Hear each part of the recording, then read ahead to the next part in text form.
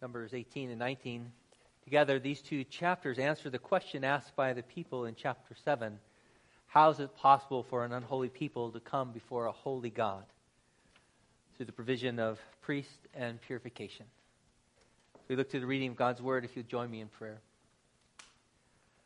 Father God, indeed, we ask by your Holy Spirit that you would open our minds, that as your scriptures are read and as your word is proclaimed, that we would be led into your truth. And Father, that we would be taught your will. And all this for the sake of Jesus Christ our Lord, in whose name we now pray. Amen. Beginning in chapter 18.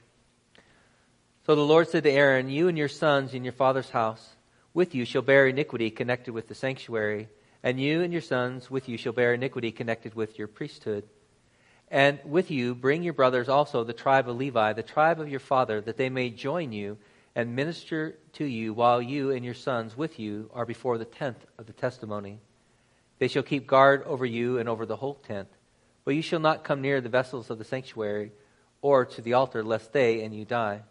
They shall join you and keep guard over the tent of meeting for all the service of the tent, and no outsider shall come near you. And you shall keep guard over the sanctuary and over the altar, that there may never again be wrath on the people of Israel. Chapter 19. Now the Lord spoke to Moses and to Aaron, saying, this is the statute of the law that the Lord has commanded. Tell the people of Israel to bring you a red heifer without defect, in which there is no blemish, on which a yoke has never come. And Eleazar the priest shall take some of its blood with his finger, and sprinkle some of its blood towards the front of the tent of meeting 7 times. And the priest shall take cedar wood and hyssop and scarlet yarn, and throw them into the fire, burning the heifer. And a man who is clean shall gather up the ashes of the heifer and deposit them outside the camp in a clean place. And they shall be kept for the water for impurity, for the congregation of the people of Israel. It is a sin offering. The word of the Lord. Please be seated.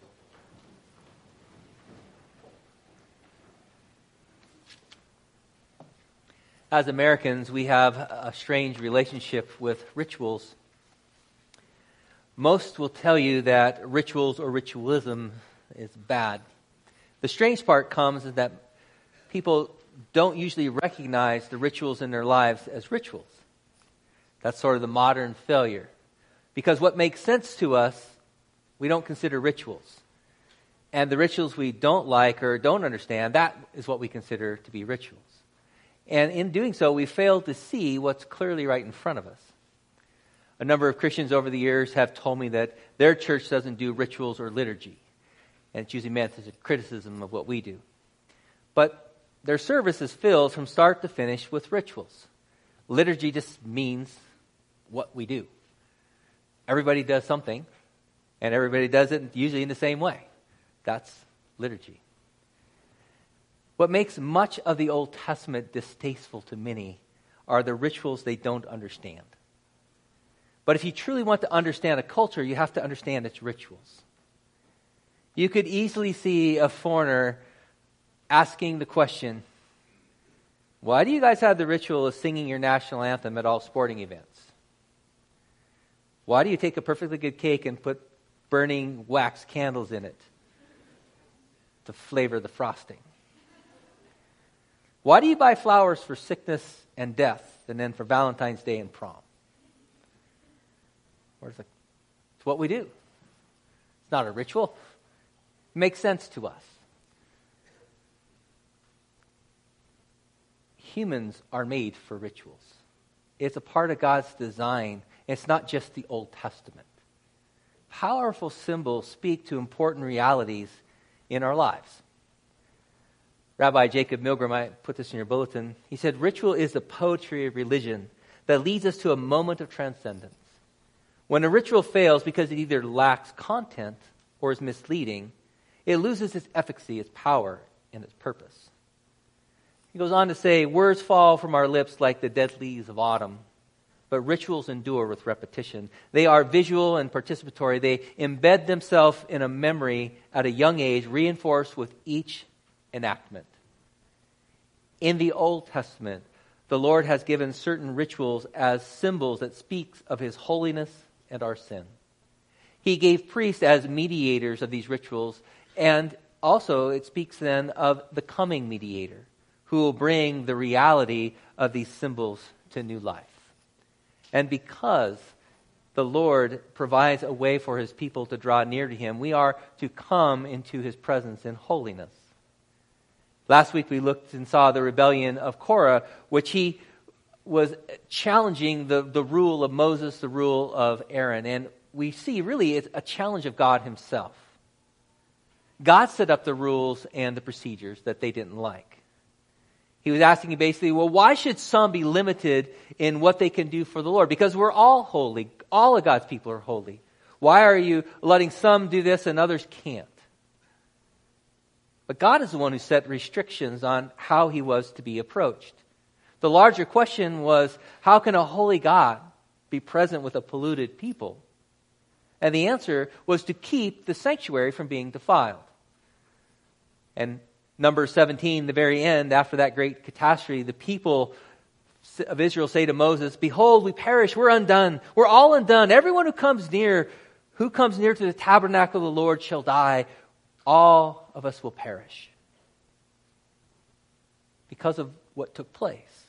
The Lord gave the priesthood for the sake of protecting the community. The priests and the Levites served as a safety barrier against people encroaching upon the holy sanctuary. The priests were also the channel of God's blessing to his people. They were to mediate that blessing as well.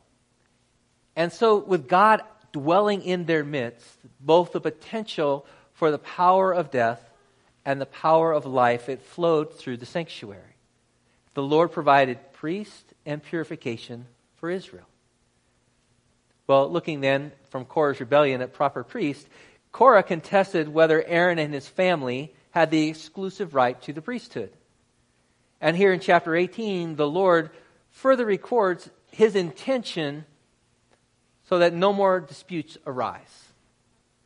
Korah's rebellion resulted in 250 leading men dying in a very dramatic fashion, and then several thousand died of a divine plague. In panic, the people are, we perish, we're undone. Who can come near the tabernacle and not die? And in direct answer to that, the Lord replies to Aaron. He says, you and your sons, your father's house with you shall bear iniquity connected with the sanctuary. You and your sons with you shall bear iniquity connected with your priesthood.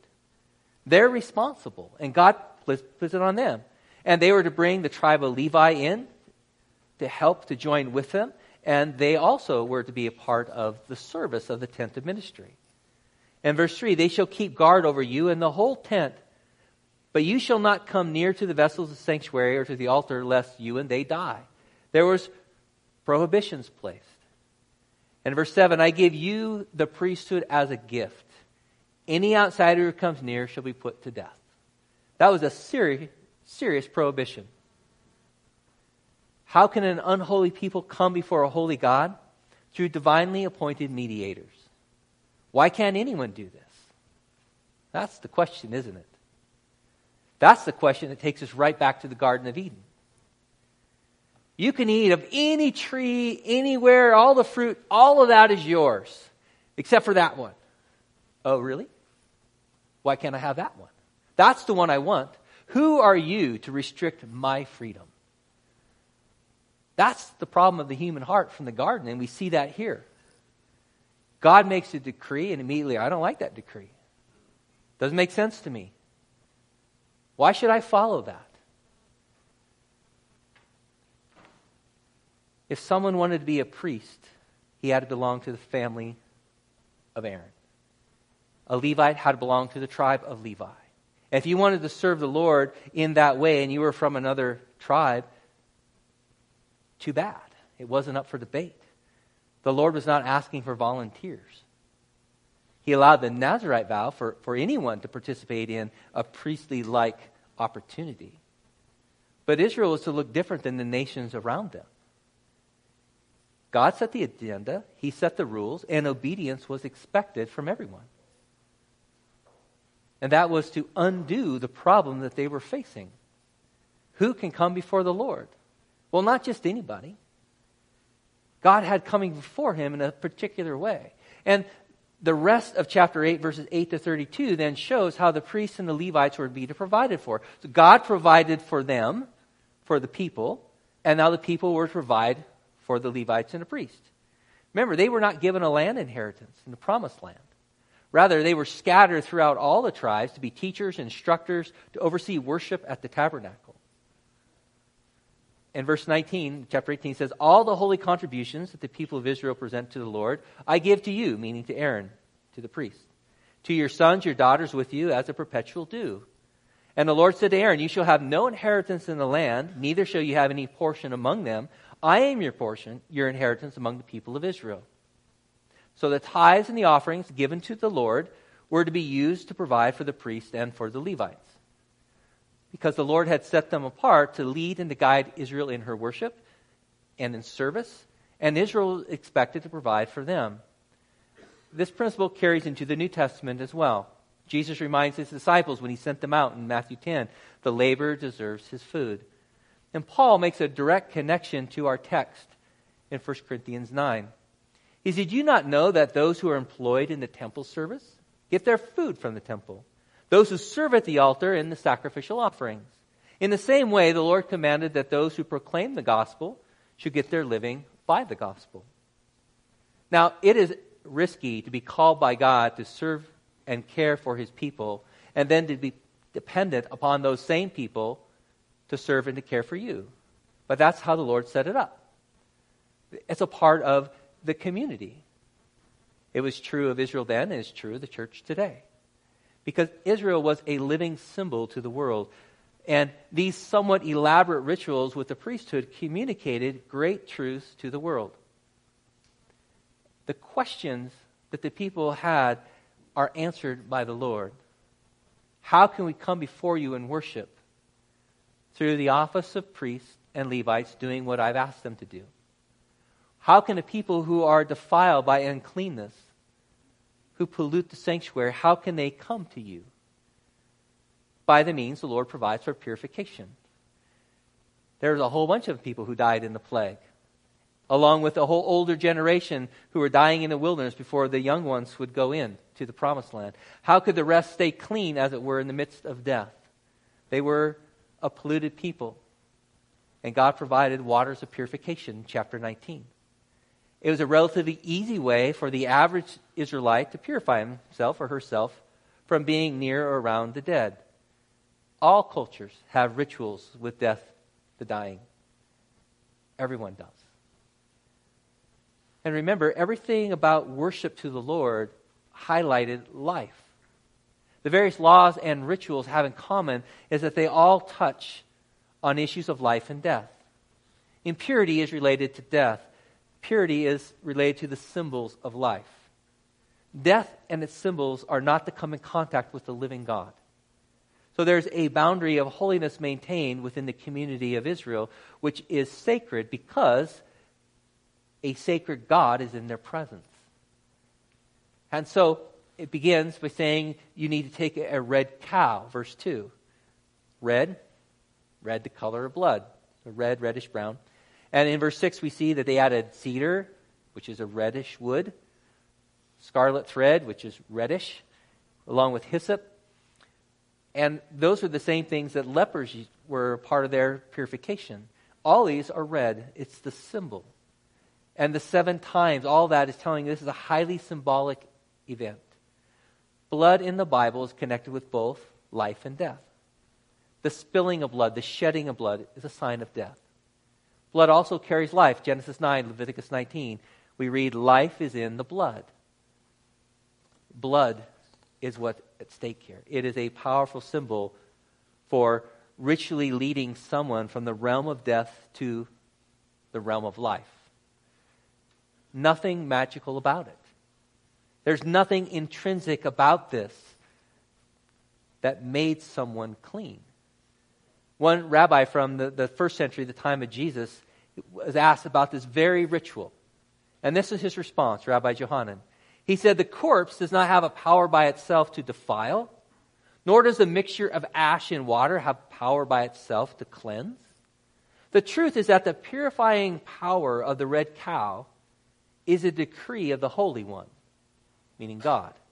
The Holy One said, I have set down as a statute, I have issued as a decree, you are not permitted to transgress my decree. This is a ritual law. Why does it do what it does? Because God had ordained it to do so. Nothing magic in that. But it is an important symbol and ritual of what's taking place. What's also unique about this water of purification ritual is that it purifies the defiled and it defiles the purified. Impurity is transmitted to the one who prepares the ashes, to the one who sprinkles them, everything to do with that. Verse 7, the priest shall wash his clothes and bathe his body in water after he may come into the camp. But the priest shall be unclean until evening. Verse 8, the one who burns the heifer shall wash his clothes in water and bathe his body in water and shall be unclean until the evening. Verse 10, the one who gathers the ashes of the heifer shall wash his clothes and be unclean until evening. Why? I mean, this is the thing that's supposed to make people clean. So why is everybody who's touching it impure? It's a ritual symbol that's taking place. The water of purification is essentially a portable sin offering. The offering symbolically absorbs the impurity. The one doing the cleansing takes on, as it were, the uncleanness of the defiled person. Does that ring a bell with anything we know? Hebrews 9, verse 11 to 14.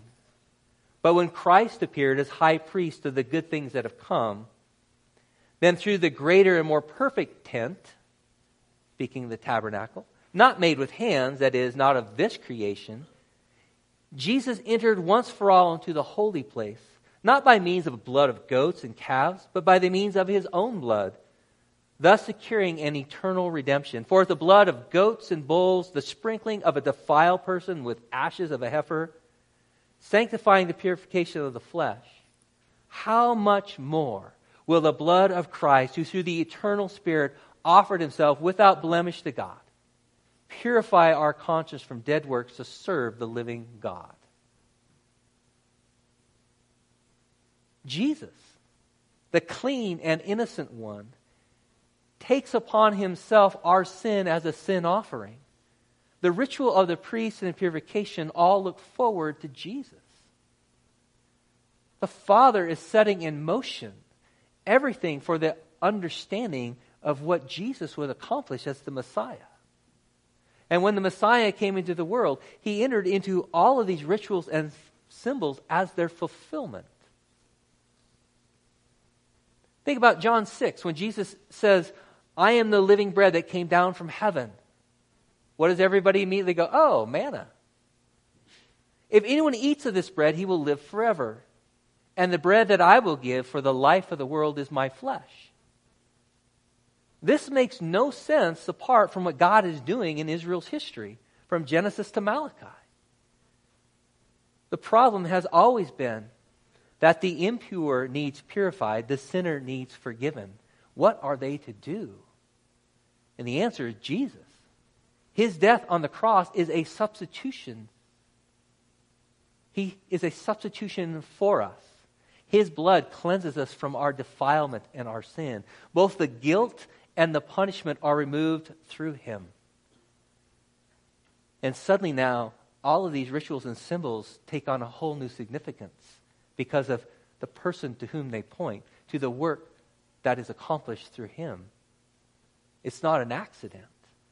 Part of the problem we have is we're so far removed from this. The power of the gospel has gone out into the world in such a way that this is ancient history. Nobody does blood rituals anymore because of the complete accomplishment of Christ. And not only that, particularly for our culture, we live in a very casual culture. Formal things are looked down upon as bad. Informal things are looked on as sincere. And that affects the church.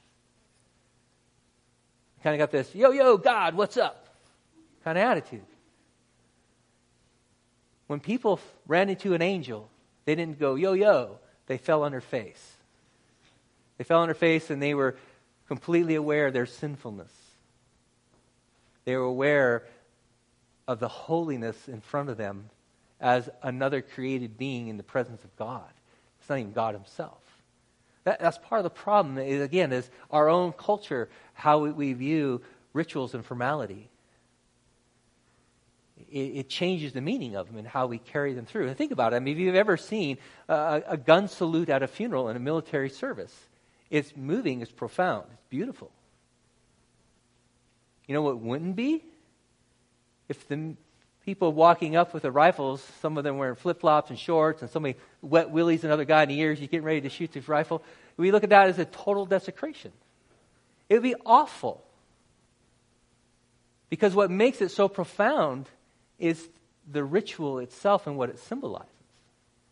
And that's something I think we need to consider as Americans who struggle with formality.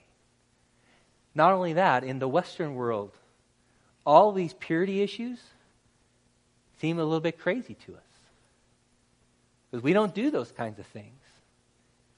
But we do exclude people based on issues of purity and defilement still. We just do it in a different way. If you don't hold to my beliefs, which include my symbols, flags, rainbows, colors, political signs, you name it, you're now excluded from the conversation. And this is on the right and on the left. Both. Both excludes based on adherence to standards of what defile or not and to those symbols. Our contemporary cancel culture is concerned with canceling what is not clean. The impulse to cancel the unclean goes all the way back to the fall of Adam and Eve. Because something's not right in us. The problem is we're always answering the question wrongly. What's not right with us? Well, we put ourselves at the center of that question and not God. So what happens then is you're the problem. You need to be fixed to be in my presence. No, the problem is our sinful hearts. And that question then comes is, how do I remove my own guilt? How do I remove the shame that others place on me from their sins? How have people responded to that in rituals of self-harm, of cutting, of self-atonement? All of those try to answer that question of shame. What about acceptance into a community? Well, we are accepted into a community through clothing, through groupthink and speech.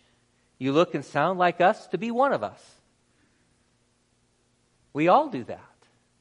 And Jesus comes into our sinful and broken world to provide full access to the Father. We are accepted by what He has done, what we were incapable of doing. The Holy One has taken our sin and our defilement upon Himself. He bore the weight of it so that we could be set free. That's the good news of the gospel. And every time we see the failure of Israel to be God's people, to be His presence to the world, we now see the accomplishment of the true Israel of God in Jesus. Think about the temptations that Satan offered to Jesus. And then he quotes directly out of Deuteronomy in response. All 4 of those were failures of Israel in the wilderness. And all 4 of those were Jesus' obedience to the Father to do what they failed to do.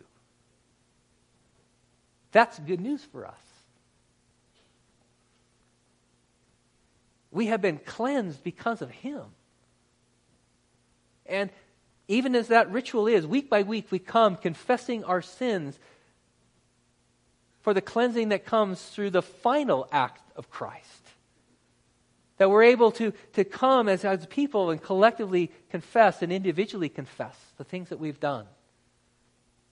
Receiving forgiveness, receiving cleansing from Him. That's something the world is in such desperate need of. Everyone is trying to cancel somebody with this impulse of cleanness. And we can look at that. And we can go, that impulse has a solution in the gospel. It's not a wrong impulse. What you do with it is wrong. But the impulse itself, let me tell you how Jesus completes that. How Jesus brings life to what you think of as death. And that's what we have the opportunity as God's people. And we live that opportunity with one another. We're surrounded by people who are very different from us, who dress very differently from one another, who have different appreciation levels for different things. And we're all the people of God. That we don't have to think alike. We don't have to dress alike. We don't have to do all these things for a particular acceptance in a group. It also brings a challenge because of all those differences. And what is very difficult for all of us is that there are people who attack our symbols, and it makes us mad.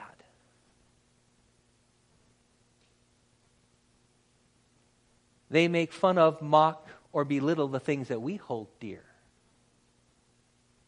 And then we are called to walk in the same way that our Savior walked. He tells us to bless those who curse us, to pray for those who despitefully use us. That's a supernatural work of the Holy Spirit in our heart. And when the reality of that is seen by the world, of people angry and upset and doing all these things and polarizing, there's a response that says, I don't like you, but boy, there's something about that that's attractive. Tell me more. Show me more of this Jesus. That's what we have. That's what we offer the world. Access to the Father. That all of this scripted through divinely inspired rituals and purification and things that now seem strange to us, all was leading into Jesus for all of humanity. That He now brings God's presence to the world. What we cannot accomplish, He accomplished. And we rejoice in that because we fail repeatedly to live up to the standards to which we are unhappy with other people not living up to. And we need the same Jesus to forgive us. We need the same Jesus to mediate between the Father and us, to change our hearts. That's what Numbers 18 and 19 speaks to. That all of these things given by God so that He, a holy God, can be present with an unholy people. His solution is to make us holy through His Son. That's worth rejoicing in. Pray with me. Father, as we come before you here in this time, in this place, we want to say thank you. Thank you for giving us full access to you through our Savior Jesus. Thank you for your acceptance. Thank you for removing our shame, our guilt, our sins. Thank you for removing its penalty. And Father, we would ask then that you would help us to be a people of life. Father, that you would, through us, bring forth the good news of Jesus to a world in desperate need. Father, we pray that indeed we would be a holy people because you are a holy God. We bless you. We thank you, all through Jesus our Lord. Amen.